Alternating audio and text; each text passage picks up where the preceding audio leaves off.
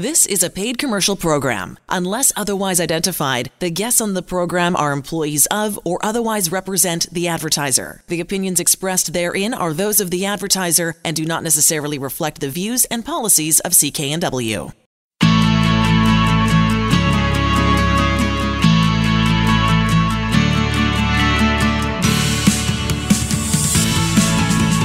Welcome to Dollars and Cents. I'm Elaine Scollin, along with Blair Manton from Sands & Associates. They're experts in helping you get out of debt. I know this is a big deal. The Sands & Associates has done a great deal of work and research on this, and you've released a survey that you've sent out, and that it is accessible for everybody. And there's some pretty alarming things to know about debt and the particular sort of group or age group that you're most concerned about right now. Yeah, so Elaine, we're so proud of this piece of work that we've just issued a press release on January 28th of 2019 here. It's our 6th annual consumer debt study. And what's great about this is our scale as the largest licensed insolvency firm in BC.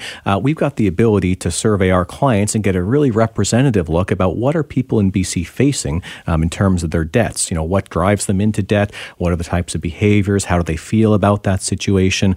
What remedies do they use to deal with their debt? And then how are they again in the future? So we released this survey. I've been on the media the last couple of days, radio, TV, speaking about some of the insights. So I'm really thrilled we can give some of the background on the survey in today's segment as well. You know, and I think the number one most important thing or beneficial thing about this kind of information is that folks who are reading it for the first time, this might be their little glimmer of hope, knowing that they're not alone. That's exactly it. You know, the number of people who come in, and then as soon as we talk, and I tell them, you know, there's 100,000 people in Canada last year that did a bankruptcy or a proposal, and their jaw, falls to the floor. They believe they're the only person that's suffering, the only person that's been overextended. Because it feels like that. It does, yeah. It can feels be. like that. Yeah. Okay, so what did you? Let's talk about the parameters. So it's the 6th annual, you said that, and you talked to 1,600 British Columbians. Yeah, exactly. So we sent it out to about 6,000 of our past clients, and we had about almost 1,700 completed surveys. So a pretty strong response to that, over 25%, which told me, people are willing to share their stories, share their insights. And we had a number of people actually come forward to be full case studies in the report. So I've got 4 full-page write-ups of individuals talking about their situation. Oh, cool. So it is something that people wanted to talk about. Great. Now, I think one of the key insights that we got from the survey here was a really alarming red flag that's a bit of an emerging issue in the age group of 18 to 39, which we've talked about as kind of the millennial generation. So it's kind of a wide range, but it's people that came of age, right around the turn of the new century. And the trend is that this demographic is seeing a lot of societal pressure to fit in, including spending on things to impress others and including spending on events to impress others. And when we compared that to other demographics, it was 3 times as high the pressure people felt in the millennial demographic, just to fit in, just to keep up with individuals. And, as I think about it, I'm like, that's got to be social media. Right, it's got to be trying to live an online life, seeing this conception of what I should be doing, what I should be having at a certain point in my life, and millennials especially feel a lot of that pressure to fit in. Interesting, because often you think millennials, or at least sometimes I've heard that, that they don't care about stuff. They don't care about this and they don't care about that. But this sort of counters that attitude that they care a great deal to the point that they're putting themselves in precarious situations financially as a result of caring so much. Yeah, and I think, to your point, Elaine, there might be a great cohort of millennials who are not focused on what other people think and so on and so forth. And thank God those folks haven't been my clients. Right. But a lot of folks who have been my clients, they have self-identified as saying that, there's been a lot of pressure, a lot of financial pressure, and that's kind of put me behind. Sure. What we thought was also really concerning about this demographic too, the 18 to 39, is they knew they had debt issues. And, a lot of folks, when they have debt issues, they're not sure where to turn. And in the entire survey, it was about 20% of people said, I delayed getting help from my debt because I didn't know what to do. I didn't know where to turn. I didn't know what help was available. So it was 20% in the general population. It was more than double that in the millennial cohort. So it was over 40% of people knew they had a problem and they just didn't know what to do about it. They struggled. They felt stressed out. And sometimes that extended for up to 2 years. Wow. And that tells me that they were unwilling to ask for help or insight from anybody, whether it be family members or family or parents or each other, right? Mm-hmm. So that's interesting. Yeah, and I'm sure, part of it, there's a fear of being judged, and that's, at all demographics, but it was just really striking that it was such a significant divergence between, over 40% of millennials not knowing that there is help available and where to go and find that help. And maybe they find themselves in debt. Maybe that non-traditional media too, right? That exists for them. They're not doing the stuff that we've all been doing for a long time. So, yeah, interesting. And that's, information for you guys for sure. Mm-hmm. Okay. Yeah, we also found some really good insights about how behavior changed. So before going through a bankruptcy or a proposal, how are people behaving and using credit? And then after, did it have the desired effect that people's credit habits are a lot better? And the answer is yes, it did have the desired effect. So a couple of statistics here. So before people had dealt with their debt, either through filing a bankruptcy or a proposal, almost half, so about 49% of respondents said they used credit for necessary expenses that they didn't have enough income to cover. So this is on that monthly basis. You're getting a cash advance for your rent, or you're putting the groceries on credit card. Your regular expenses, almost half of people were using credit on a cash flow basis.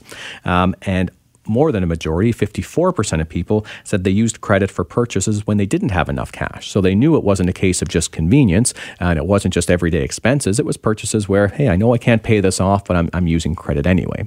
So not a good behavior. Wow. Now, after someone going through a bankruptcy or a proposal, one of the most rewarding parts of my job is counseling, where we can talk to people about their behaviors, give them good tools, techniques for shopping and being responsible and things like that. So after dealing with their debts, almost half of people, so 48% this time, said they never used credit if they can avoid it. And that's awesome, right? I have a lot of folks coming in, they say, you know what, I got myself into trouble, and in the future, I'm going to live without credit. And not to say everybody has to live without credit, but it can be a very good best practice if you're able to live on a cash flow basis, have a little bit of savings each month, and about half of people after they had dealt with their debt were able to do that. It was only about 9% of individuals, so still more than I would like, but just 9% as opposed to over 50 that were still using credit for some of their regular expenses. Interesting. So what kind of debt was there parameters for the kind of debt these folks had? For the most part, it's your standard credit card, lines of credit, some student loans and income taxes. Okay. But a lot of the time, it's just, consumption of life. So over a period of time, a few $100s extra per month adds up. So especially in the younger demographics, the amount of total debt they were dealing with was typically in the range of $25,000 to $49,000. Which is a lot. It is. It's a ton, right? Oh, man. Imagine that again, at 20% interest, even on the low end, your interest costs alone are $400 or $500 a month there. Yeah. And that's just to get you to tread water. And definitely the debt amounts trended upwards as, people were older in age. So senior citizens actually had the highest amount of debt. And that's, rather concerning because typically their income is quite low, but it speaks cynically to the point that they had a lot more time, to accumulate debt over time. That's true. So typically my older clients tend to have a little bit of higher debt before they come in. Interesting. And what gets them into this situation? It's a lot of things that you would have thought. So for most people, it's, life is going great and then there's a shock to the system. And I found it so fascinating, the shutdown of the U.S. government, because these were all very good middle-class jobs, government job, you can depend on the paycheck. And you would think people would be able to save money and be able to, go without a paycheck or two. And it really showed how perched on the knife edge just about everybody seems to be, that after one or two missed paychecks, people are rationing their necessary medications. They're, at risk of having their hydro cut off or being kicked out of their apartment. So a lot of people are operating without any safety net. If there's any shock to the system, they just can't withstand it. Yeah. So within our survey, the number one cause was overextension of credit and financial mismanagement. So this was about 27% of people said, you know what, I just got too much credit. I didn't manage it appropriately. And basically it's all my fault, which I tend to try to dig more deeply on that. And as we look at some of the other causes, they are all triggering events. So oftentimes times overextension of credit is combined with a job loss. That was about 16% of people. So, even if you have EI, it's not going to be at your full wage, and who knows how long a job loss is going to persist. Right. The next most prevalent cause at about 12% was illness, injury, or health-related problems. So even though socialized medicine in Canada, we don't pay to go to the doctor, still, if you need specific therapy, specific drugs, some things aren't covered. Exactly. As well as your time off from work, who replaces all of that income. Even with disability benefits, they're usually not your full amount. So illness of either yourself or a close family member can be something that can tip somebody into insolvency. Yeah, or depending on the injury, how you got it, how it's impacting your work, right? Yeah, is it a work injury or not? That makes a big difference. Yeah, that can speak to whether you're compensated appropriately. And the last one is something we see quite a bit. It's marital or relationship breakdown. So suddenly you've been living as two people, and suddenly you both have to reestablish yourselves. You got to divide some family debt, some family assets. Sometimes there's lawyers involved, which are never cheap if you're splitting up and having to use lawyers. So definitely that's one of the prevalent causes. So most people, again, they said they overextended themselves and they said it was all their fault. But I tend to look a little bit more deeply and say usually there's some triggering event.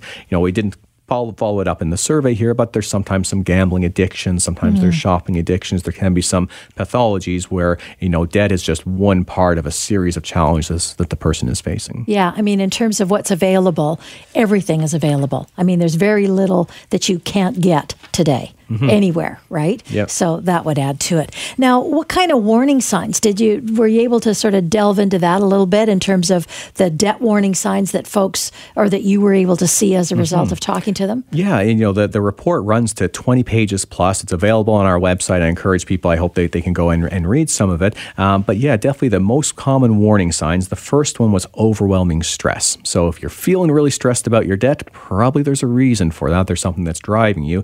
And it was a vast majority of people said that they worried about their debts constantly. It did not get out of their head. They knew they had this debt. They didn't know what they were going to do to pay it. They tried to think through all these different scenarios, but the overwhelming stress was what they felt. Yeah. The second one, and I was encouraged to see this because to me it is a warning sign, is if you're only making minimum payments. So when I hear people saying, sometimes overhear conversations, I'm fine, I always pay the minimum, or I pay a little bit more than the minimum, all I can say is you're on the hamster wheel at that point, right? Minimum payments, we say often, $6,000 a debt is the 40-year plan on minimum payments. So I like that people are self-identifying. If they see they're only making minimum payments, that they're not getting ahead.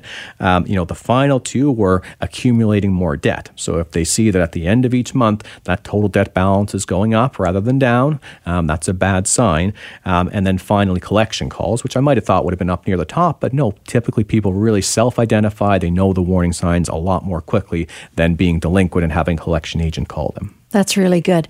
So again, you can get, if you want to go into this study a bit deeper, as Blair mentioned, www.sands-trustee.com /how we help debt study. So that'll get you there. And there's interviews and all that and can I access that stuff easily? Yeah. There's the full write-ups of the 4 clients who were profiled, as well as there's some videos as well. Great. Now, if you think that you don't need to read the survey because you already know you're in trouble, this is what you need to do. It's nice and easy. Check out the website, sands-trustee.com. They've got a lot of questions and answers for you on next steps, or give them a call at 1-800-661-3030 for that free consultation, as well as to find an office near you.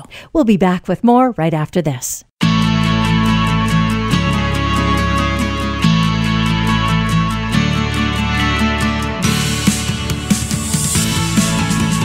Welcome to Dollars and Cents. I'm Elaine Scollin, along with Blair Manton from Sands & Associates. They're experts in helping you get out of debt. Now, we don't often talk about business owners. We're usually talking about individuals, people who run into debt and then have to figure out how to deal with it. But I thought this was a really good topic. So there are mistakes that business owners should avoid making. And I think automatically, anybody who's running their own business, pretty smart, they must be doing a great job. But that's not always the case. There's things that they forget. Yeah, definitely there is. And, I really wish there was some crash course the government required everyone to go through before you can suddenly become self-employed, so that people understand the requirements, because I have so many folks who come in to see me and they just weren't aware. They've got to remit GST, for example, or they've got to register this or that trademark, or there's a bunch of hoops that they have to jump through. They're like, why didn't anybody tell me? Like, well, I don't know. I wish there was some, a better crash course, so to speak, of being self-employed. But I think usually where people get a lot of advice is when they're setting up a business, they want to minimize their personal liability. So, quite often they'll incorporate. They'll create a corporation, even if they're a tradesperson or a realtor, just a kind of a one-man or woman operation, they incorporate to create some legal separation, to have a separate entity that is the business so that it's not themselves. Yeah. But then sometimes the actions that they take, it really frustrates that separation between the business. And we'll talk about that a little bit, but they end up incurring personal liability. And if something happens to the business, even though they thought they'd set it up the right way, they can still have some personal hangovers or personal debt effects that can be a big issue for them to deal with. Wow, that's really important information. Mm-hmm. Okay, so first thing you say, procrastinate. Yeah, so this is a big mistake that I see people make is, obviously just putting off what you should do to another day. So sometimes this comes into, really procrastinating on some of the big business decisions of really understanding, is your business still viable or not? A lot of people, when they come in to see me, I ask them, can I see a business plan? Can I see your next cash flow statement? And they haven't put that together. They've been procrastinating on doing that. Interesting. But what they have been doing is they've just been trying to sell more, to deliver more, to to try to make up things on volume, but they procrastinated really looking at the business from a hard perspective and really understanding, are there some difficult decisions that need to be made? Almost every entrepreneur that I've met with, they would say they held on too long. They kept their staff on for too long. They kept their contracts on for too long. They injected too much money for too long. They just procrastinated towards a difficult decision. Got it. And that sort of goes into the next one, that there wasn't really good planning, or they didn't plan everything.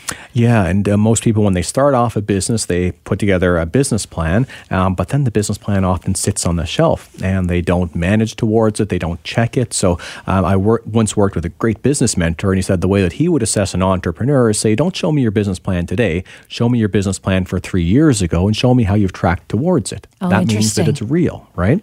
So all the planning that you've done, if you're not, doing budget to actual every month, understanding your variances, if you're not really operating with a cash flow forecast, you're driving blind. You've got just so little visibility ahead of you that something coming down the road, you might not see it until it's too late. Fair enough. So I see a lot of, energy put into the operations of the business, but sometimes you need to get yourself out of the operations and actually go a level up and plan what's the next 1, 2, 5 years looking like, and do we have a viable path, or are we trending in a direction where some hard decisions now are going to help us in avoiding a lot of pain later on? Got it. And I guess borrowing more too, because credit, it's pretty easy. If you've got a thing, if you've got an entity, the banks are going to go out of their way to loan you money because they're going to make money at the end of the day. In many cases, that's the case. That's got to be their motivation. Yeah, sometimes as an entrepreneur, it can be very difficult to get any financing from banks unless you got some assets to pledge. Sure. But if you do have assets to pledge, then yes, you're right. They will definitely advance you probably more money than you need, as long as they feel secured about it. Fair enough. But the thing to keep in mind here is, there's the old adage, if you find yourself into a hole, what's the first thing that you do is you stop digging. So I see a lot of individuals where they knew the business was in debt and they just kept incurring more debt, to keep up on minimum payments or to try something new or so on and so forth. So the first thing to do to stop a money problem is you've got to stop the borrowing. So one of the big pitfalls that I see is people just view, okay, if I can just get another injection of financing, another from family and friends, or sell off another personal asset to invest, that's going to get me through this next milestone. Okay. But they don't realize that, the next milestone coming after then is going to require more cash, and all they're doing is just bleeding their personal resources. Right, and for the next one then, is putting their own personal resources into the hole. Yeah. In this case. And that can be heartbreaking, right? Sure. Because quite often it's a business that the person's, developed over a period of months or years at least, and they feel a lot of sense of identity, a sense of self-worth in it. Well, yeah. Yeah, and it's like a baby, that it's not going well, right? Yeah. And, sometimes it's just, I know next year is going to be better. And when you look back at the last 2 or 3 years, they've all been similar, but it's just this eternal optimism. And usually to be an entrepreneur, you got to have a pretty thick skin. You got to be able to take all the arrows that are coming at you and bounce them off and move forward and really get through adversity. But you've got to also be realistic. And if it's to the point where you are injecting personal resources into it, if you're taking money from your home equity line to invest into the business, you've got to understand that that money might not get paid back, because as soon as it goes into the business, it's on par with all of the other creditors, and you can't necessarily drag that money out easily. Right. Yeah. I was just going to say that, the shows where you as an entrepreneur are in front of a bunch of people who have a lot of money that want to invest. And there's some very key questions they always ask everybody right off the bat. Yeah. And if you don't have those right answers within the first minute or so, they just go, yeah, not interested, because, you over-evaluated your company. Yeah, the valuation is always key, right? Really key. Yeah, and making money is not easy. No. In any context, any circumstance, it's much easier to have a business fail than it is to have it succeed. So there's a number of ways where things can go wrong all the time, and it's really hard to step aside. And sometimes getting an independent view can help. If there's an accountant or a financial advisor or someone that you trust, show them the book, show them the business plan, what's their opinion on how the business is going. But your business plan can't be based on, just estimates and assumptions and, views of the future that are completely different from the past. Got it. Delaying payments to Canada Revenue.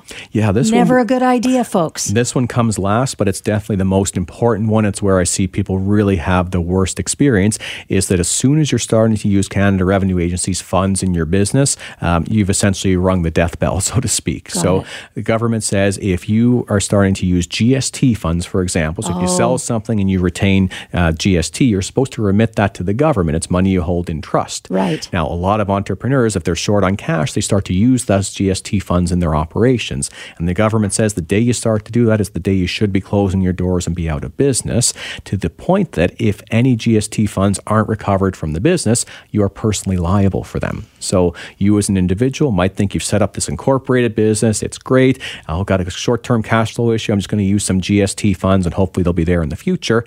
If you can't keep the government whole on GST, dollar for dollar, that money has to come personally from the director of the corporation. And that's when you talked about, when we first started this segment, that gray area where you're starting to cross over between personal and company, or you call it frustrate that division. And that's a good place where that happens. Yeah, two other big ways that happens. So GST is a big one. Another is with employee source deduction. So when you pay your employees, you have to withhold their taxes, CPP, EI. Yes. That money has to go to Canada Revenue Agency. And if it doesn't, same thing, you're using government trust funds in your accounts, not allowed to do so, and personally you would be held 100% liable for it. Excellent. Or not excellent, but I understand. It's good. It's good to know, right? Yeah, good to know. So if you're at the point I can make payroll, but I can't remit to the government, you need to be shutting down the operation at that point and understanding all you're doing is now putting yourself personally more at risk. And that's kind of the overall thought too, right? Like if you're having to take these actions, you're in trouble, and it's about just sort of facing that fact that you need to take more action than this kind of Band-Aid on the side of the boat where it's leaking. Yeah, and there could be a great outcome here. There could be you start up a new business, a proprietorship, you restructure the debts of the old corporation. There can be a great future, but sometimes it's with a different vehicle, not the same incorporated business. If you're hearing this information for the first time and you're thinking, yikes, I need to do something about it, here's a good place to start. Go to the website, sands-trustee.com. Loads of good information for you to take the next step. That next step might be calling 1-800-661-3030 to get that consultation, that first free consultation, to see if this is a situation you need some assistance from a licensed insolvency trustee, as well as to find an office near you. We'll be back with more right after this.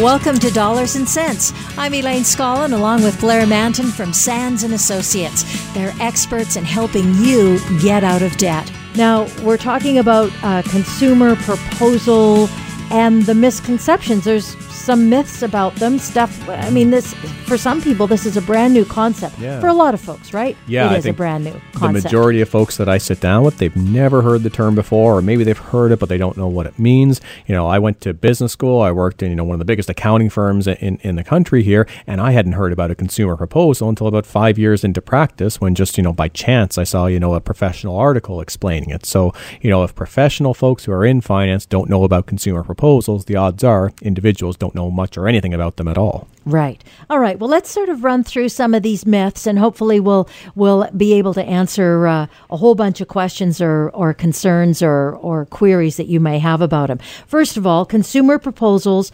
lengthy and costly.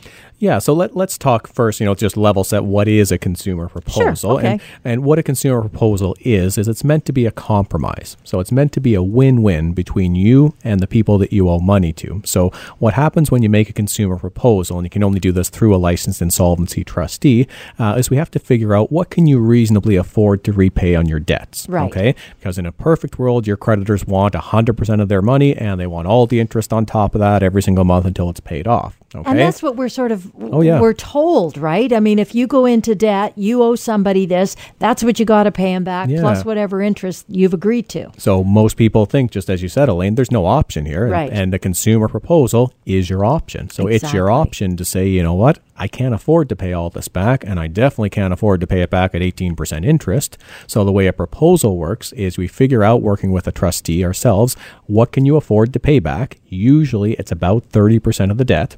And so not 100% or even close to it. Usually it's about 30%. And it's with no further costs, no further interest charges, nothing like that. And you pay it off over a period of time up to 3 to 5 years. So the first myth that a consumer proposal is lengthy and costly couldn't be more untrue. The lengthy and costly thing is to continue to pay the interest every month and never pay the debts off. By law, a consumer proposal can only cost as much as you can afford. And obviously, if you can't afford to do a consumer proposal, if you owe $1 million and you can't pay back a third of that, well, we get that. This isn't an option for you. But quite often, a consumer proposal is what you can afford, so it's not costly. And the length by law, the maximum term, is 5 years. So we're not talking the never plan here. And many people, they're able to pay off their proposals much sooner than 5 years. Our average duration is about 3.5, 4 years on a proposal. Okay. They don't, and let's define what a government debt is first, and then I'll give you the myth, and then you can dispel it.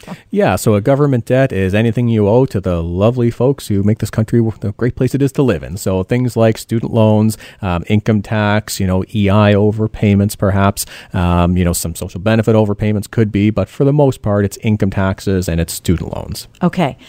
Consumer proposals don't cover those kinds of debts. That's the myth that we want to dispel. Yeah, and Elaine, the number of folks I have who I'm sitting down and maybe I'm 40 minutes into a consultation, I think I've worked out a solution here, and then, towards the end of the meeting they say, oh, and I also owe the government, $20,000 or $30,000, but I know nobody can ever reduce government debt. There's nothing you guys can do with that. And I say, no, absolutely. We could do it 6 ways to Sunday. I can reduce government debt the same as every single other debt. I think it's really important to repeat that because it's shocking to me. I remember when I heard that for the first time, especially Canada Revenue. Oh my gosh, you think, that you're just done for, that you owe this, you owe this, you owe this, and the interest and whatever it is they tell you, you have to pay. Yeah, every day I meet with folks who they've got, an assessment from Canada Revenue Agency. Maybe it's valid, maybe it's not accurate or not. And they could take 10 years and try to fight it in tax court, and the government can afford far greater lawyers than anyone of us could afford. Right. Or they can figure out that a consumer proposal takes away any special status for government debt. If you owe Visa $10,000 and you owe the government $10,000, they are treated exactly the same. The government doesn't get more of a vote on your proposal. They don't get the right to veto your proposal. If everybody else you owe money to is saying yes on the proposal, quite often the government is dragged along for the ride and they can't say no. Now, did you mention the percentage when you have a whole series of creditors out there, what percentage is needed for this to be approved? Right, and that's hugely important. So we don't need everybody to agree. So if you're trying to do something informally, if you're trying to say, hey, you know what, I can do this proposal thing myself. I'm going to phone up everybody that I owe money to. I'm going to say, hey, charge me no further interest and let me pay back 30%. I say, yeah, you can try it, but what if somebody, if you got 10 creditors, what if one of them won't play ball? You haven't solved your problem because that one creditor can still sue you, can still harass you, can do all these things to you. The beauty of a proposal is that the law is structured that everybody wants this deal to get done. So all we need is 50% by dollar value, not a majority in number, just 50% by dollar value. So if you owed $20,000, as soon as I get $10,000 of that debt on side on the proposal is automatically approved. The other 49% who may not like the proposal, It's too bad, so sad. This is the way the law is structured, and the individual has the right to make a deal with at least 50% of the dollar value. Really important piece. Consumer proposals are the same as credit counseling. Yeah. Yeah, not really. No, it's a really murky situation, right? If you see somebody advertising, quite often they would say, we're a not-for-profit charitable service. We're out, in the community. We're a credit counselor. Come and see us before you'd see a trustee, okay? And not to say don't go and get advice from everybody out there, but make sure that you include a trustee basically in your, sphere of people that you're going to talk to, because only a trustee can do a consumer proposal, and a consumer proposal is night and day different to what a credit counselor can do for you. What a credit counselor can do, because they don't have the ability to use the law. So only a trustee can do a consumer proposal, because that's basically in federal law, that's the role that can do it. If you're working with a credit counselor, individually they'll go and try to make deals to freeze interest, but that's it. They can't reduce your debt. They can't bring you down to, the 30% repayment, no interest, no charges, give you time to pay. Only a trustee can do that. So what a credit counselor will normally do is what's called a debt management plan. So it's kind of debt management plan versus a consumer proposal. Two big differences, and these are incredibly important to note. One is, in a debt management plan, you have to pay back everything. 100% of the debt, maybe a freeze on interest, but that's it, compared to a consumer proposal, often 30% repayment or thereabouts. The other big, really important thing is everyone's very concerned about their credit rating impact, and you would think if you do a credit counseling plan and you pay back everything, your credit report is going to be better than if you did a consumer proposal and you only paid back a third. You would be wrong. They're exactly the same. Exactly the same. So there is no advantage. I can see no advantage at this point. I can see no advantage either. Okay. So I would say to folks that, with full information, if you are, more than capable of paying back all the debts and you just need an interest freeze, that's when credit counseling can make sense for you. But keep in mind, if you go and see a credit counselor, they want to sell you a debt management plan. They might not make a proposal sound attractive. They might tell you things like, there's upfront fees or different things like that. Definitely do your own research, talk to a trustee. Almost every case, when I've explained that to someone, they said, well, why would I ever choose this? And I said, well, yeah, you probably wouldn't. All you needed was the right information. Now, since you brought it up, let's just cover off the fee structure too, because I think that's a really important piece of this, because folks listen and they go, oh, sounds too good to be true. If something sounds too good to be true, it probably is. But in fact, let's talk about the fee. So I've come to you. I've got this huge debt. We do a consumer proposal. I've got it all figured out that over the next 2.5 or 3.5 years, I can pay off my big debt with a small amount or with a manageable amount of money I'm going to pay each month.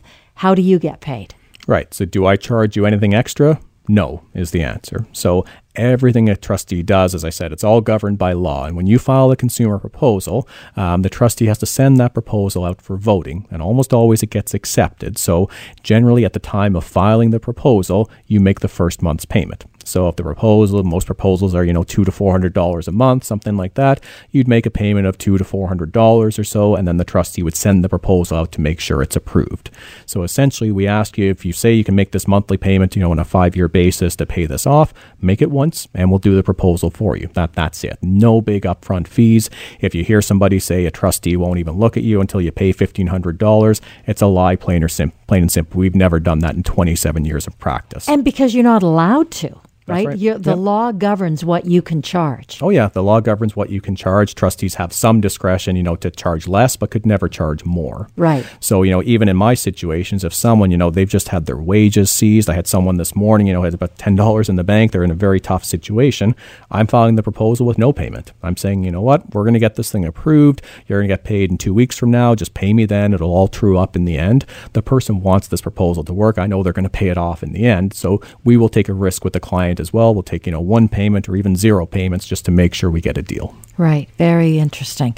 Now, same as bankruptcy, consumer proposals, what can we outline the differences? Yeah, so they're both governed under federal law. They're both administered by trustees, but that's essentially where a lot of the similarities end. So first off, a consumer proposal is not a bankruptcy. So, if you've ever been asked on a credit application or, a rental application, have you ever filed for bankruptcy?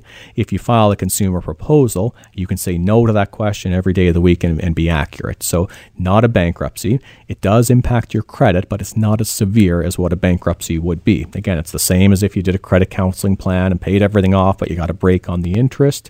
You're making a negotiated reduced payment arrangement. So not great for your credit, but something you can absolutely recover for.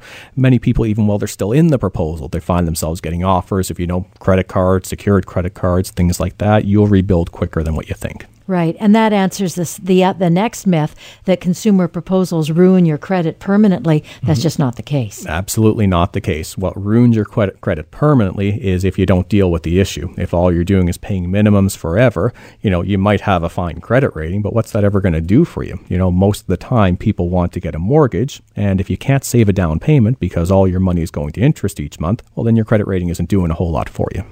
I'd like you to sort of toot your own horn for just a minute as we wrap this up.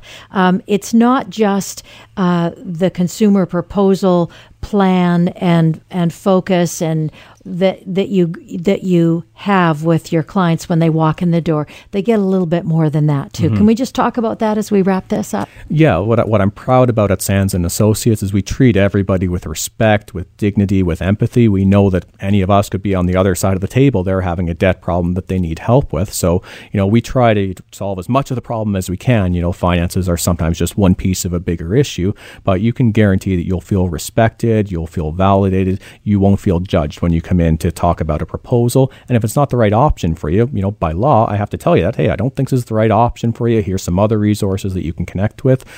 Generally, people have a great experience in our consultations. That's great. You're listening to Dollars and Cents. I'm Elaine Scollin. You've been listening to Blair Manton from Sands and Associates, helping you get a financial fresh start.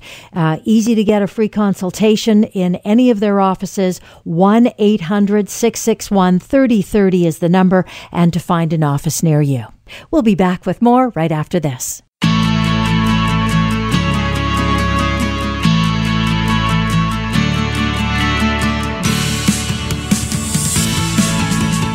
Welcome to Dollars and Cents. I'm Elaine Scollin, along with Blair Manton from Sands and Associates.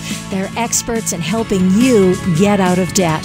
So we talk a lot about consumer proposals and bankruptcy. And bankruptcy is always a bit of a scarier word because it's been around for a long time and it means all kinds of things, or it has a lot of emotions attached to it. Yeah. So this segment's called 5 Things You Didn't Know About Bankruptcy. Well, interesting. I'm looking forward to hearing what the segment's all about. Yeah. What are they?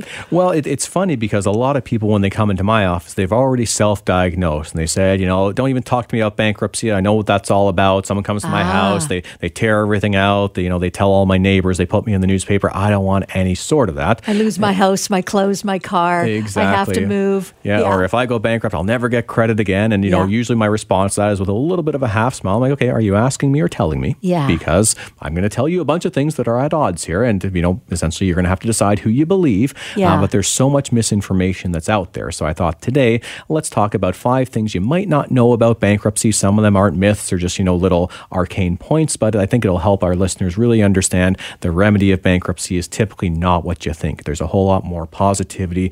I've heard someone say about a trustee, similar to an anesthesiologist. You could look at an anesthesiologist as the person that puts you to sleep or the person that wakes you back up and puts you back to life. I think a trustee is similar to that. We're not the person that puts you, in the coffin, so to speak. We're the person that helps you rebuild, that helps you to start again with no debt and have a greater tomorrow. Well, that's very good. I'm impressed. Oh, well done. So the first one, $1,000 minimum. What does that mean? Well, to go bankrupt, you only have to owe $1,000. So that usually surprises people because they think there's a much higher bar to access the insolvency system, but it really is just $1,000. Okay. And it's kind of an archaic thing. It came back from, most bankruptcy legislation in Canada. It was written around the Great Depression. And at that point, you can imagine $1,000 was a very significant debt. Huge amount of money. And we have nobody these days that files bankruptcy for $1,000, but I do have individuals that'll do consumer proposals who, $5,000 or $8,000 or $10,000, something like that. So if someone somebody thinks they've got to be so far gone, they've got to owe $50,000 or $100,000 or something like that before a trustee will even talk to them, the answer is no. Under the law, you could have access to the insolvency system if you owed more than $1,000 and were not able to pay it. Oh, that is interesting. I didn't know that. Mm-hmm. And I've been doing the show for a while. Yeah. Well, and in some cases, it's so interesting because it's the individual's perspective. You know, some people could have $75,000 of debt and be actually able to manage it okay. They've got, you know, they're psychologically fine. They've got good cash flow. Conversely, somebody could have $5,000 of debt and it might be consuming their life and all they're doing is paying minimums. They know they're never getting out of debt. Both of those people could need help. That's very interesting. So there's no income cap on that. Yeah, so when people come in and they say, well, I've heard in bankruptcy you can only make a certain amount of money, or how much can I actually make? And well, the answer is it's unlimited. The whole point of a bankruptcy is to give you the ability to earn income so that you're able to make some repayment on your debts, or at the very least pay the cost of the administration to go through. So whether you're earning $500 a month or $5,000 a month, bankruptcy is definitely an option for somebody. The way a bankruptcy payment is calculated is it's based on ability to pay. So we've talked a lot that if someone is in bankruptcy, they either fall into a category of being low income, and for a single person, that's about the $2,000 a month of income. So if they're earning below that, they're considered low income, or they're considered not low income if they earn above that. And if somebody is low income, they pay a minimum amount in a bankruptcy over a 9-month period. And if they're not low income, they pay an amount based on their income over a year plus 9 months. Okay. So there's a scenario for bankruptcy that would fit basically any income characteristic. Now, it's very rare for somebody earning, $5,000, $7,000 a month to file a bankruptcy, because very often they're able to do a consumer proposal. And any of our listeners will know a consumer proposal is an alternative to bankruptcy. You restructure the debt, you pay off usually a third to a half, no interest charges, and everyone's happy by the end of it. But strictly speaking, if someone had, very significant amounts of debt, sometimes over $1 million of debt, no matter what their income is, trying to offer a half or a third of such a big number wouldn't be possible. That person could still be eligible for bankruptcy regardless of their monthly income levels. Got it. Okay, that makes sense. What about your credit? I mean, that's got to be a fear of people. I mean, it makes sense to me that you wouldn't. Then who's ever going to take, a bit of a risk on you again? Right. And I understand that from a headline level, and that's when people come in, they say, I know if I go bankrupt, I'll never get credit again. And I say, well, let's unpack that a little bit. So how many people in Canada last year do you think went bankrupt or did a consumer proposal? And most people had no idea. And I say, well, it's between 100 and 120,000 people every year. Can you imagine if the whole financial sector wrote off 100 to 120,000 individuals every year and said, forever said, we're never going to do business with them again. We're never going to make $1 of interest. It doesn't make a whole lot of sense, does it? Right. So over a period of 20 years, what's that? 2 million people? Yeah. What's that? A pretty big proportion of the adult population in Canada? Yeah. So it's a complete myth that the financial institutions will not do business with you again. What's going to happen is obviously they're going to be a bit gun shy at first. So if you've been into bankruptcy, you had $25,000 of debt and a bunch of credit cards, the day that you're discharged from that bankruptcy, don't expect that you're going to get approved from the same credit that you had before. Sure. You've obviously just came through a proceeding where you've scrubbed off the debt, but the impact of that is going to last for a few years after.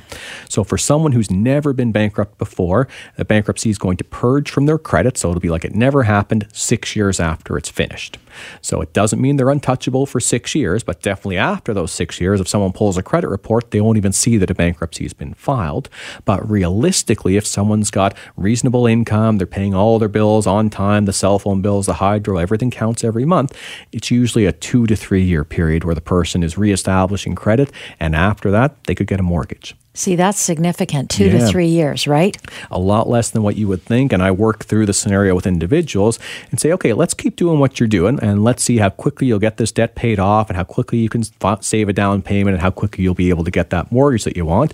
And then let's do another scenario. If we go through a bankruptcy or a proposal, we write off all the debt, you start saving money while you're rebuilding your credit. In every scenario I've ever looked at, that person is so much better off to get rid of the debt, to take the hit on their credit, but start saving the money and rebuild their credit. It's a much better plan. Excellent. What about assets if you go into bankruptcy?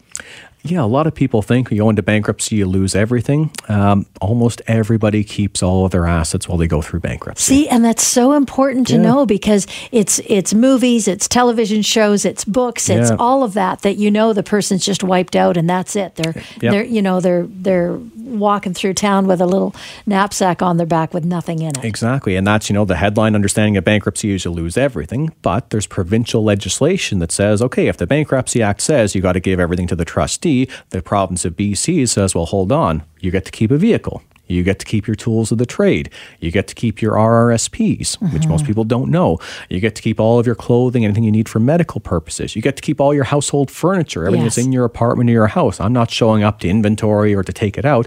You get to keep all of that stuff. So, if you got the speedboat or the yacht and you got a bunch of debts, sorry, that might have to get sold. But the vast majority of people, when they come to see a trustee, they've sold anything that could reasonably be used to pay their debts. And the other assets that they have, they're typically able to retain either through a bankruptcy or a proposal proceeding. Yeah, they don't want you out on the street. No, there's a certain base level of even dignity as a Canadian, as an individual.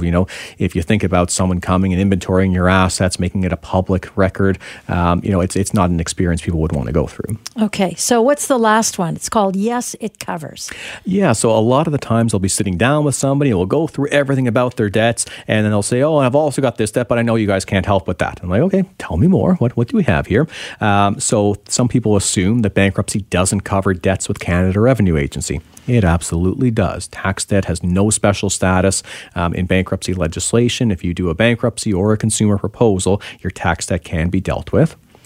Student loans is another one, where as long as it's been more than 5 to 7 years since you've been a student, so you can't graduate and the next day decide to get rid of the student loan. You have to make a good faith effort to work and earn income. But after it's been the 5 to 7 years, you can deal with a student loan as well. MSP debt. So again, it's a government debt. We can deal with that.